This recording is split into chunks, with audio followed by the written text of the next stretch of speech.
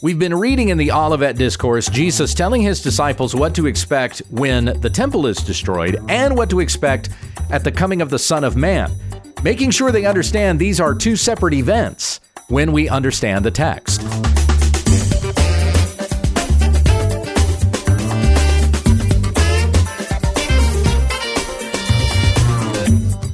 Many of the Bible stories and verses we think we know, we don't. When we understand the text is committed to teaching sound doctrine and rebuking those who contradict it. Visit our website at WWUTT.com. Here once again is Pastor Gabe. Thank you, Becky. In our study of the Gospel of Matthew, we've been in the WWUTT discourse, Jesus telling his disciples what to expect when the temple in Jerusalem is destroyed, and that this event is not the same as when he will eventually return.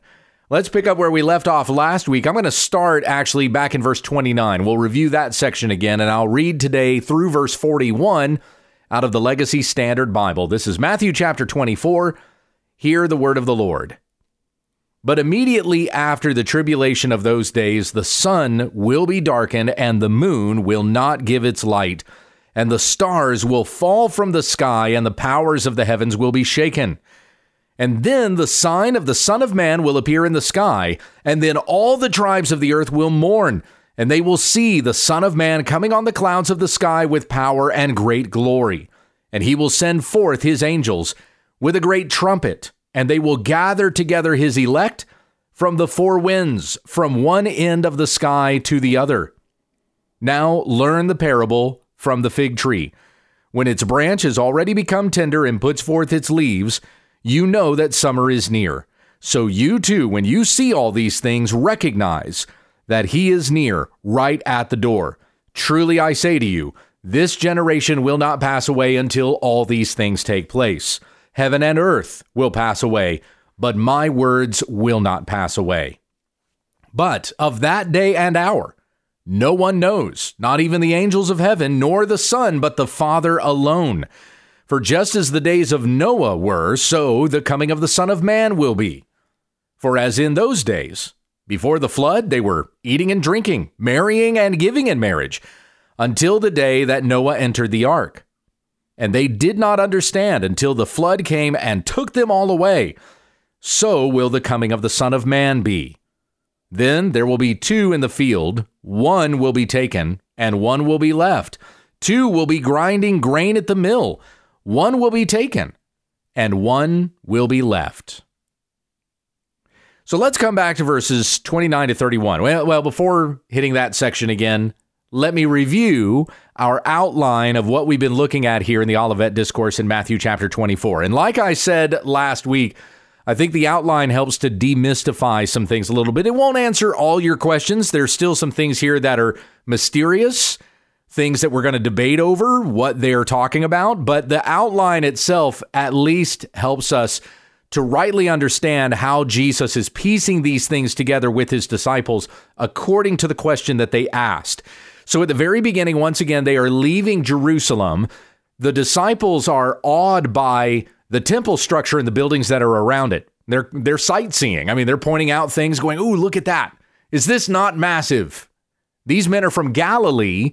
They don't typically visit Jerusalem and have the chance to look at all these buildings. Or if they do come to Jerusalem, it's during one of the festive days, one of the holidays. They don't really have time to kind of stand around and look at the sights. So as they're observing these things, Jesus says to them, "Do you see all these things? Truly I say to you, not one stone here will be left upon another, which will not be torn down." Now, as he was sitting on the Mount of Olives, the disciples came to him privately, saying, "Tell us, when will these things happen, and what will be the sign of your coming and of the end of the age?" And like I said last week, oftentimes teachers of this section will outline Matthew 24 based on the question that the disciples asked.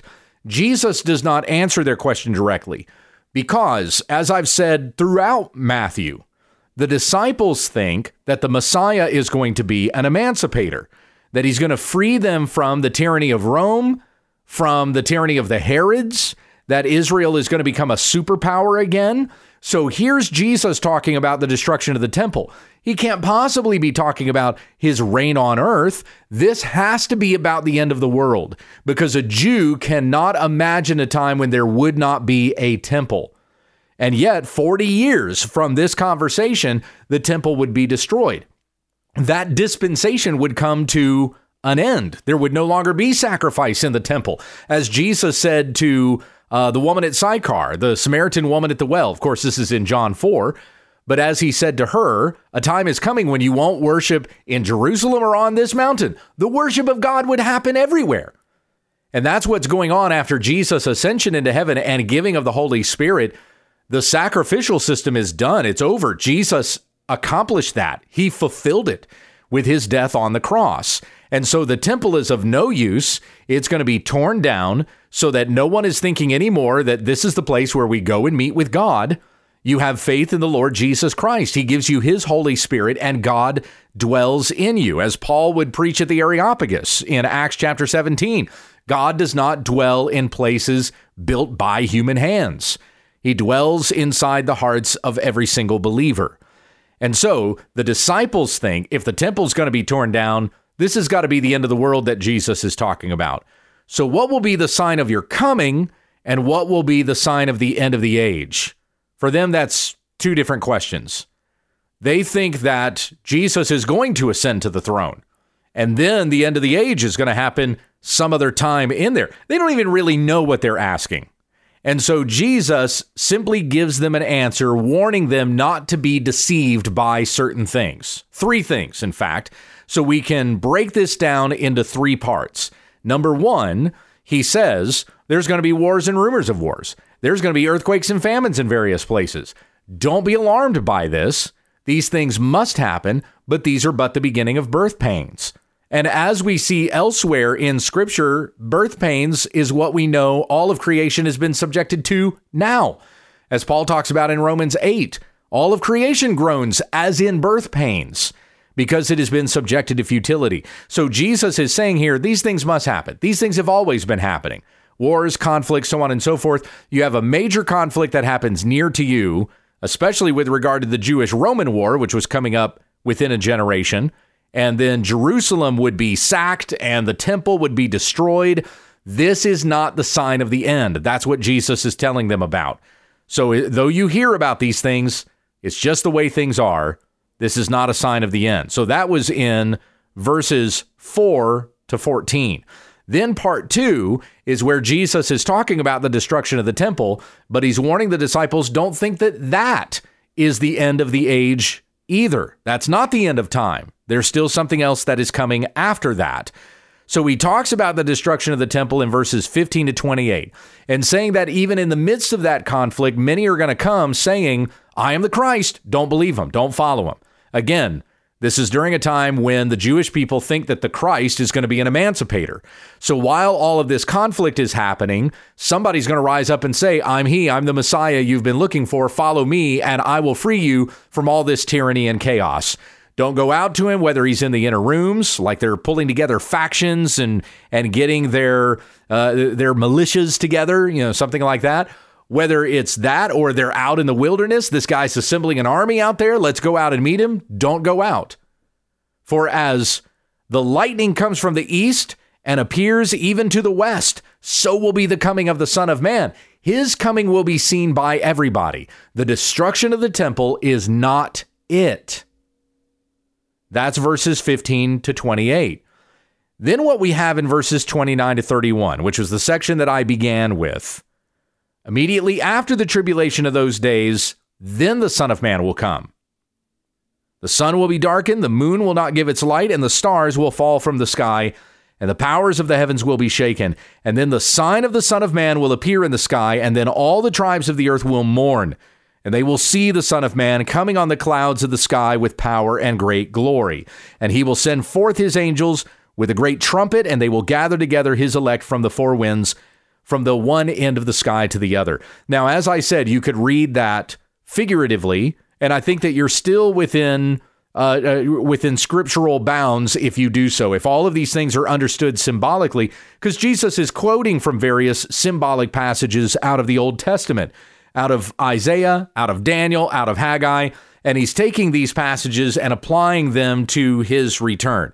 It could be something symbolic with regard to the spread of the gospel that would happen after the destruction of the temple, or he could literally be talking about this is what his return will look like. You could read it both ways. That symbolically it's about the gospel going out, but then we're also going to see a literal fulfillment of this when Jesus will literally be seen in the sky, coming forth with his angels, with a great trumpet, and they're going to gather together his elect to him in the air, just as the Apostle Paul talks about in 1 Thessalonians chapter 4. That could be exactly what Jesus is describing here in Matthew 24, 29 to 31. But that statement immediately after the tribulation of those days means that it's the next prophetic event to be fulfilled. It does not mean that Jesus was going to return in 70 AD, that he expected to return in 70 AD. That's not what he was telling his disciples here. Because if it was going to be that soon, immediately after the tribulation of those days, the Jewish-Roman war, then suddenly Jesus would return, then he would say that his return would be synonymous with that, because that's basically what that would mean. The temple is destroyed. Oh, look, there's Jesus in the sky, And that's not the way that Jesus is describing this, because he's clearly warning them in verses 15 to 28 that the destruction of the temple is not his return. So don't put his return as the same calendar event as the destruction of the temple, which is what the preterists do, the full preterists, and they're wrong in that. In fact, the Apostle Paul went as far as putting people out of the church who were claiming that the resurrection of the dead had already happened. That has not taken place. That did not take place in 70 AD. We are still waiting for that day to happen, when Christ will return and the dead in Christ will rise first. These things have not occurred yet. So Jesus telling his disciples, here's the destruction of the temple, here's my return. They're two separate events. Now, he gives a general parable beginning in verse 32 to look for the signs in which you will know these things are about to take place. Now, learn the parable from the fig tree. When its branch has already become tender and puts forth its leaves, you know that summer is near. So you too, when you see all these things, remember that that was what Jesus said to his disciples about the destruction of the temple. These things. When you see all these things, recognize that he is near, right at the door. So when you see the temple fall, when you see that destruction happen, you know what's coming next is that Christ is going to return. That's the next event. So he is near, right at the door. Truly I say to you, this generation will not pass away until all these things have taken place. And when he says these things, he's talking about the conflict in the Jewish-Roman war, the destruction of Jerusalem and of the temple. He's not talking about his return, because he has already stated that's a separate event from the destruction of the temple. Heaven and earth will pass away, he says, but my words will not pass away. So that's with regards to the destruction of the temple. But then he comes back to talking about his own return. This is the same succession of foretelling that we've seen thus far in Matthew 24. He talks about the destruction of the temple in 15 to 28. He talks about his return in 29 to 31, that these are two separate events. And so then he talks about the parable of the fig tree, verses 32 to 35, in identifying at what time the destruction of the temple will occur. But then he comes back to talking about his return, verses 36 to 41. Again, as a separate event. Verse 36, but of that day and hour, no one knows, talking about his return. Not even the angels of heaven, nor the Son, but the Father alone. For just as the days of Noah were, so will be the coming of the Son of Man. So we're back to talking about the coming of the Son of Man, which again, different event than the destruction of the temple. Don't think of him talking about the coming of the Son of Man as being the same as the destruction of the temple. And I feel the need to have to emphasize that because full preterism is becoming a more and more popular idea. There are more and more people I'm encountering that believe this, when for a long time, I didn't encounter anybody that believed this.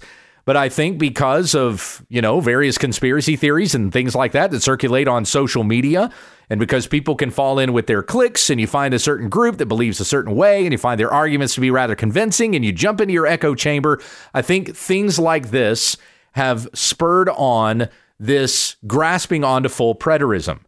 This idea that Christ has already returned, the dead in Christ have already risen, and we're kind of in this state right now of the world perpetually getting better until Christ's kingdom is fully set up on earth, and then he comes back when things are already really quite good and lives with us on the earth, rules on the earth. And that is not the way that he is talking about his return in this passage. So we come back to saying of that day, of the day that Christ returns, of that day and hour, no one knows, not even the angels of heaven, nor the Son, but the Father alone. That, of course, is a confusing passage that leads to all kinds of speculations and questions. Why doesn't Jesus know? Is Jesus not very God and very man? Yes, of course he is. But there were certain limitations that the incarnate Son had taken on in submission to the will of the Father. It's not that Jesus didn't have the power. It's not that he didn't have the knowledge. It's just that he was in submission to the Father's will. You think back to Matthew chapter 20, where it was James and John's mother that came to Jesus and said, "Command that in your kingdom these two sons of mine may sit, one on your right hand and one on your left when you're seated on your throne." And Jesus said to her, "You don't know what you're asking. Are you able to drink the cup that I am about to drink?" And then James and John said to him, "Yes, we're able." And he said to them, "My cup you shall drink, but to sit on my right hand and on my left, this is not mine to give, but it is for those for whom it has been prepared by my Father." Now, I believe that when Jesus ascended back into heaven and is seated at the right hand of the Father, where he currently is, then he knew. He knows now when he is going to return. But at the time that he was speaking to his disciples, he does not know. It has not been the will of the Father as given to him to know, so that Jesus cannot sit here with his disciples and start talking to them about things that is not for them to know. It's not for us to know either. Because as Jesus is going to go on to talk about, we're supposed to have this hopeful expectation of his return. We're not supposed to know the day and the hour. We're supposed to continue as if it could happen at any time. And we persist in the work that God has in front of us, fulfilling the Great Commission to make disciples of all nations. We're doing that until Christ comes. We'll see the signs.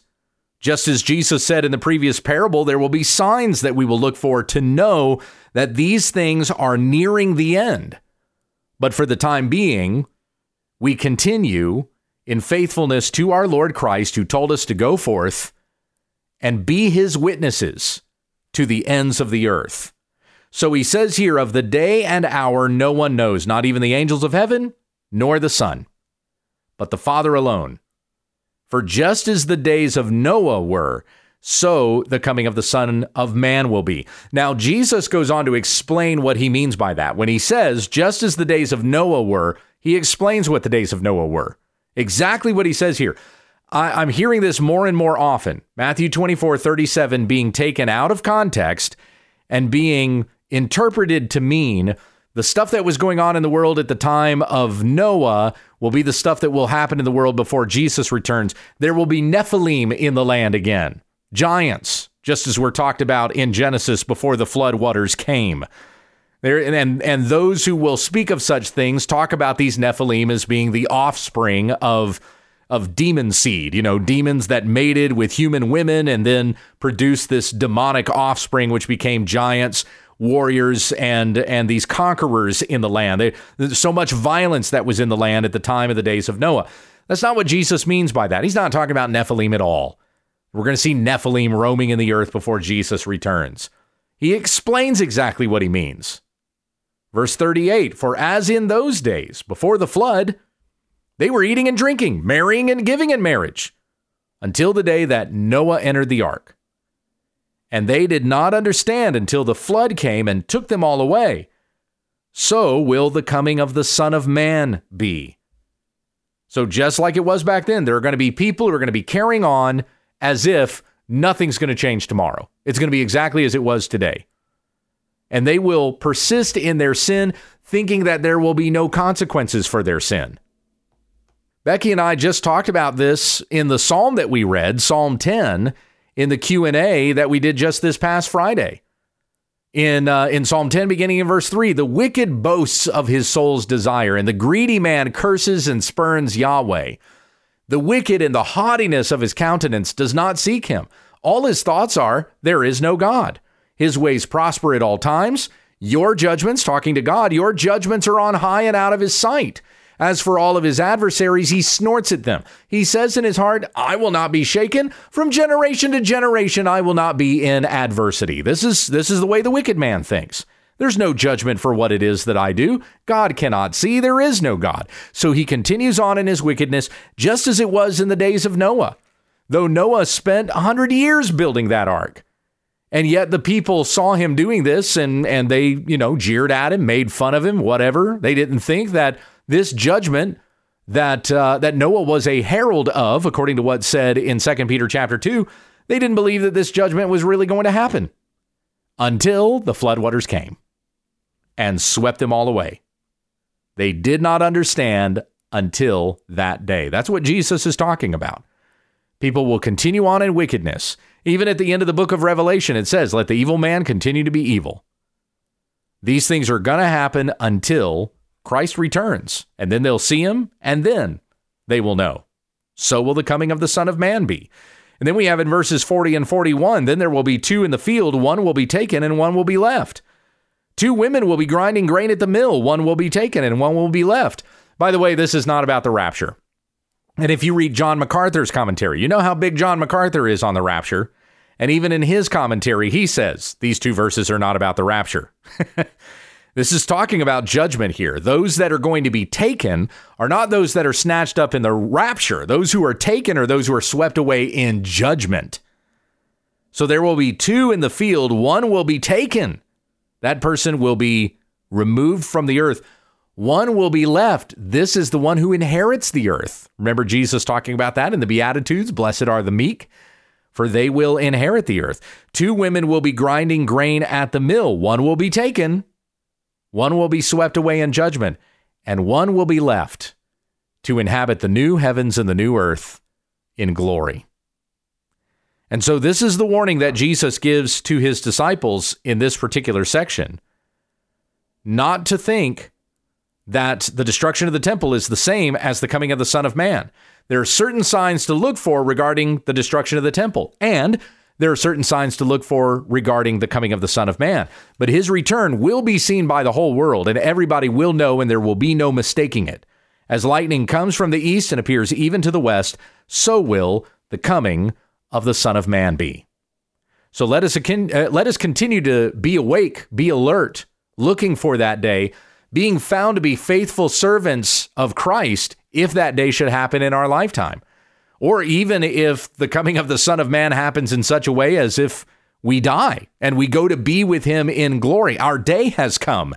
And so we go to be with Christ. We see him on this very day because our life came to an end. If you happen to meet your end today, may it be Christ finding you, continuing to serve as one of his children until the day you go and meet with the Lord in glory. He warns his disciples that just because you haven't seen that day yet doesn't mean it isn't coming. And that's what we're going to read about tomorrow in the conclusion of Matthew 24. Not the conclusion of the WWUTT discourse, but it's the conclusion of chapter 24. Tomorrow we'll look at verses 42 to 51. Let's finish here with prayer. Heavenly Father, we thank you for what we've read today, and I pray that we would be diligent to study these things. There is a lot of mystery to it because it's talking about things that haven't happened yet.